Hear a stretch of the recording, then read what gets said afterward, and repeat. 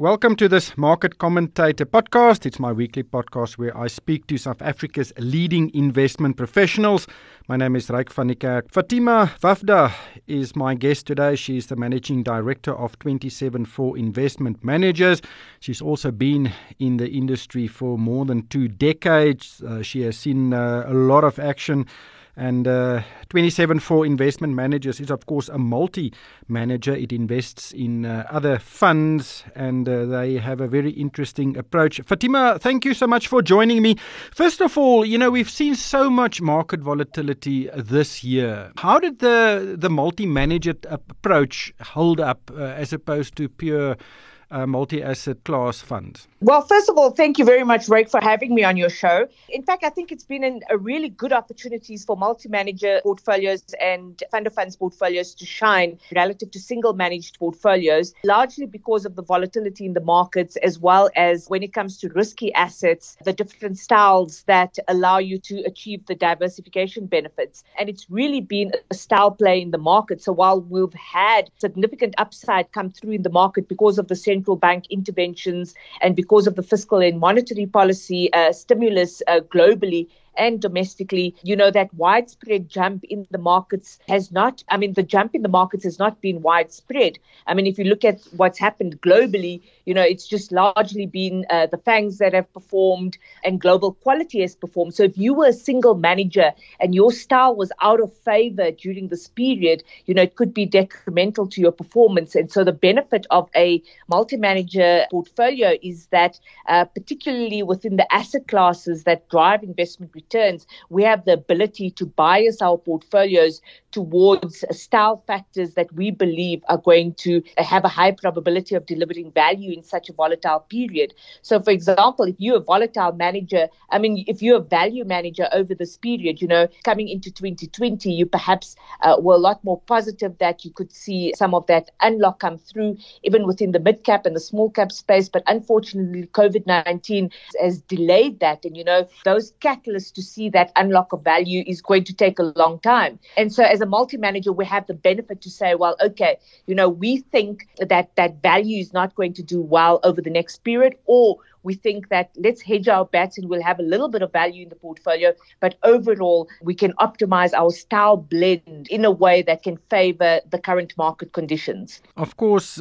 it's critical for a multi-manager to get the asset allocation right. Can you quickly go through the asset classes and give us your insights into how you think they will perform in the, say, short and medium term? Yeah, we run multi-asset class portfolios, and typically in South Africa, those multi-asset class portfolios are limited in terms of Regulation 28 of the Pension Funds Act, because they're really focused on gathering of compulsory assets, and therefore there's prescriptive limitations there. The retail portfolios that are packaged within unit trust, they're slightly different to our institutional portfolios, because the current Collective Investment Schemes Act prohibits you from adding unlisted exposure, which I think is something that will perhaps change going forward. So in our institutional portfolios, we do include asset classes that have the ability to immunize and hedge long-term liabilities, and therefore increasingly we're looking at the unlisted space to be able to achieve that. One, because returns are higher, and two, because they have the ability to also create some form of impact on the South African economy. So if we look at our typical multi-asset class portfolios on the retail side, we'd have domestic equities, domestic bonds, inflation-linked bonds, cash, a little bit of listed property, and then of course we maximize our offshore allocation, and that's largely been in the developed market space, because as an emerging economy we see an additional risk premium based on potential returns, and therefore we wouldn't want to pick aggressive exposure to other emerging markets when 70% of our portfolio is already in an emerging market. So the retail portfolios, we've got the standard vanilla asset classes, which is global equities. Like I said, we're more focused on developed markets. Domestic equities, we're really staying away from the mid caps, the small caps. We're staying away from value. We want to be more, we've got a tactical style tilt tilt towards quality, growth, size, large caps. And then, of course, the bond market. We have to be in the bond market, one, because of the prescriptive limits. But the other reason is, regardless of what the fiscal situation looks like at the moment, our bonds are still really attractive for international investors. And it really depends on which part of the yield curve you play. So diversification from an asset class perspective, and the way we achieve our diversification from an asset class perspective is working backwards, understanding what our investment objective is in a multi-asset class portfolio, and then really applying both a quantitative and qualitative process to achieve that optimal asset allocation. And that involves, on the quantitative side, multiple, I think we run over the 200,000 simulations to achieve that optimization. And then, of course, on the qualitative side, understanding the drivers of return and ensuring that we position. So we have our long-term strategic asset allocation, and then over the short and medium term, we'll tactically underweight or overweight relative to that long-term asset allocation. You've said earlier that you see the unlisted investments as a separate asset class. Can you maybe just elaborate on what the approach is? Is it a private equity type of investment? Yeah, so we have private equity in our institutional portfolios. One, I think, the JSE has really shrunk over the past decade. A decade ago, we had about 650 shares listed on the JSE. Currently, we have about 330 shares listed on the JSE. Also, the concentration on the JSE, largely, if we think about the meteoric rise of Naspers and our process, has really resulted in a local board that is carried by a non-South African focused business. And, outside of the large cap rand hedge counters, there's very little opportunity on the JSE. So given that the JSE is shrinking and we're seeing the rise of institutional investors investing in the unlisted markets like private equity, and because private equity are long-term investments and have annualized historically in excess of 20%, we think that for institutional portfolios, it's a good addition to the portfolio. And also, if you think about the blended finance opportunities that are coming to market specifically, because I think a compromise for government not going the prescribed assets route is to provide a bit of a sweetener to attract retirement fund capital and private market investment to invest alongside government in strategic investment projects, which can generate significant upside for patient investors who can put away long-term capital. So yes, we do have exposure to unlisted investments in our institutional portfolios. They have added value so far, and we think that they'll continue to add value largely because of the structural impediments of our listed markets. What are your views on the probability of prescribed assets or a change in the Regulation 28 provisions? So I think the change is coming. I think our Minister of Finance, Tito Mboweni, flirted with the idea and kind of said something when he announced the new budget a couple of weeks ago. SAFCA have made a submission to the National Treasury requesting that the alternatives bucket that's currently split between hedge funds and private equity be divided, because those two are very different types of investments and they're bucketed together in the alternative space. I think there's submissions that have also been made to the FSCA to amend CISCA regulations to allow for unlisted investments. So I think, one, that regulations will be changed to allow for direct exposure to unlisted investments, both in the institutional space and in the retail market. And two, I think it's a compromise from government to say, well, we won't have traditional prescribed assets in the way the apartheid government had implemented prescribed assets, but we will rather do it in the form of public-private partnership and blended finance opportunities where you create a win-win situation for investors while at the same time you achieve economic development, growth and the potential for job creation. There's a lot of opposition to being forced to do things in South Africa, especially with the high levels of distrust currently. But it seems like you are slightly positive about the prospects of funds to actually achieve above average earnings from such investments. Yeah, so I'm opposed to the traditional form of prescribed assets, which is the way the apartheid government had implemented it. I am supportive of public-private partnerships and blended finance opportunities because I do think that from a source of return perspective in South Africa, we are limited. The JSE is not giving us that source of return. If you look at over a 60-month period, over a 5-year period, we've annualized less than 5% on the JSE, and I think investors are frustrated. We need to generate above inflationary returns. And this does provide us with an opportunity to look at different ways of achieving impact in our economy while at the same time achieving good investment returns. But can that not be achieved without prescribed assets? 100% it can't, but what is attractive to crowd in private sector capital is the sweetener that government provides. And I'll give you an example. We recently awarded a mandate from the National Treasury's Jobs Fund. And as a sweetener to attract third-party capital, matched funders, government comes in as a first loss tranche in the overall private equity mandate. And they also provide an enhancement to the matched funders on the investment return. It's turned out to be a phenomenally attractive investment, and we've raised the matched funding against the grant funding that we received from the National Treasury's Jobs Fund. It's worked very successfully in the OECD regions. It's worked very successfully as part of the National Treasury's Jobs Fund over the past decade. And I do think if you do it very cleverly and innovatively, you are going to attract matched funding and you are going to achieve objectives. We're not saying that we're going to go into investments that are potentially risky, etc. Everything needs to go through the normal processes of due diligence and ensuring that everything is up to scratch. Interesting. Let's talk about markets again. The world changed in March, especially in South Africa, and then internationally we saw a massive crash in March. We saw a rebound in April. Markets continued to rise steadily.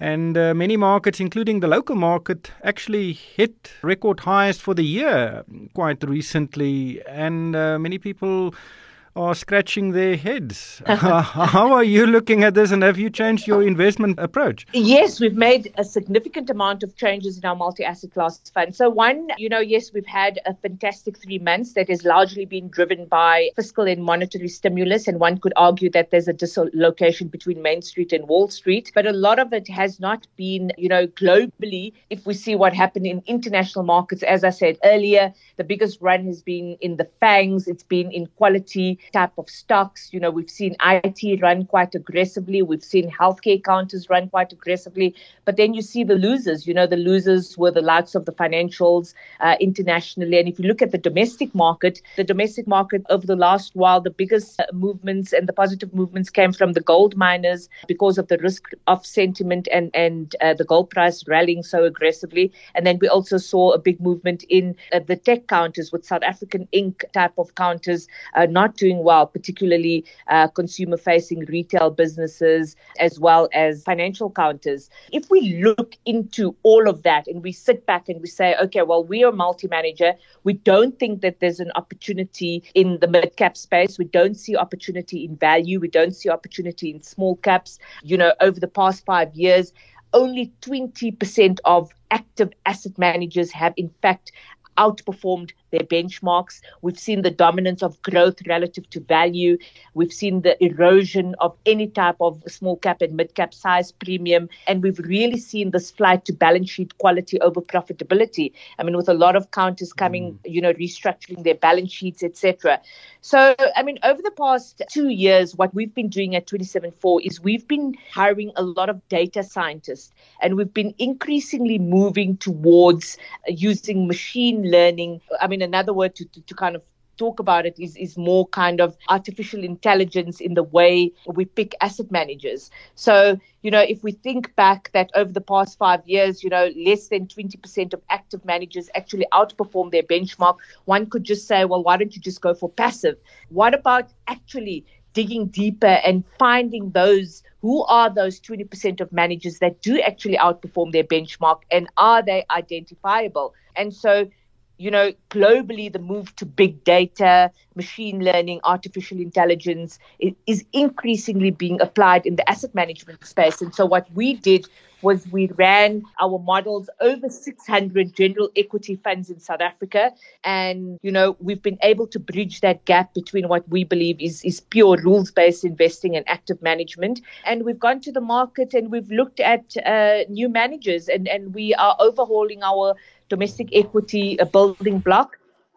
We've selected 4 managers that are coming into our portfolios. that we believe from a style analysis and blending, from manager skill, from a risk premium perspective, from a sector and style diversification and perspective, we think that they're going to add value to the portfolio. Is it working, the AI approach? There's a lot of research going into it, but have you outperformed your benchmarks over the last 2 years since you've implemented this model? Yeah, so we started bringing in a lot of data scientists and doing the research over the past 2 years, and we finally got to the point now where we've just recently implemented those changes in the last couple of weeks. So it's an exciting time to speak to you, because when we came into 2020, our views on the markets were very, very different. As I said to you, perhaps we could have seen the unlock come through from our holdings that we held in the portfolio. So what we have decided to do following this analysis and review of the equity building block, we have terminated 3 of the managers in our equity building block on the domestic side, and we've introduced 3 new managers on the domestic side, and we believe that there's a 70% probability of these guys looking forward of outperforming their respective benchmarks. Who did you fire and who did you appoint? So it's unfortunate, but, given the current market cycle, we don't expect to see unlock coming from the value side. And so, unfortunately, Denker, one of the casualties, we don't see rising interest rates anytime soon. This market is commodity prices are going to remain strong. We don't see economic growth coming through anytime soon. And, the environment just doesn't suit that kind of strategy. And if things change in the future, we'd always look at them again. So unfortunately, Denker were casualty, and similarly, Patelier were casualty in the portfolio. And, they've been very good managers who have been with us for a very, very long time. But unfortunately, the current cycle of the market is not suitable to them. The third one? Well, the third one we haven't yet terminated, so I'm going to keep it quiet. Okay. Until we do that. And we're doing the same recipe on the global side as well. And so, across our institutional portfolios and the domestic portfolios, we've brought on the likes of Fairtree. We think that Fairtree have got a process that is adaptable to the new environment. We like what they're doing, and, we are confident in their ability to deliver. Stephen Brown and Cor Boyson, they currently manage around 69 billion rand as a house. The other manager we brought on, of course, that everyone's fairly familiar with is the likes of Investec Asset Management and a 91 portfolio that is managed by Hannes van der Berg and Unati Lewis. And they use a combination of quantitative stock screening as well as bottom-up fundamental research. And then a nice outsider that we've brought in is the likes of a small manager called Resco, but we believe that they've got very specific strengths in specific areas. And when we put them together with the other managers in the portfolio, the likes of Coronation and some of our passive exposure, they work quite well. And then, of course, one of the other niche boutique managers that has been around for a long time, but we think that they're well positioned to deliver results going forward, is the likes of 361. So those are the 4 managers that we're bringing on in various different weightings depending on the multi-asset class portfolio. And also, we've really taken the positioning of bringing in quite a bit of passive in all of our portfolios. So on the fixed income side, on the equity side as well. And on the equity side, we've gone for the top 40. We think that the top 40 has got a natural growth and momentum tilt. It's got exposure to all the Rand hedge counters. And then we do have our beta exposure to the overall general equity market through SWIX. So lots of changes on the domestic equity side. We've brought in a little bit of passive to complement our exposure on the fixed income side. And then we're running a similar process on the global side. So we're hoping that these changes that we've made position the portfolios better and provide that buffer, aggressive downside moves, but are able to generate decent upside going forward.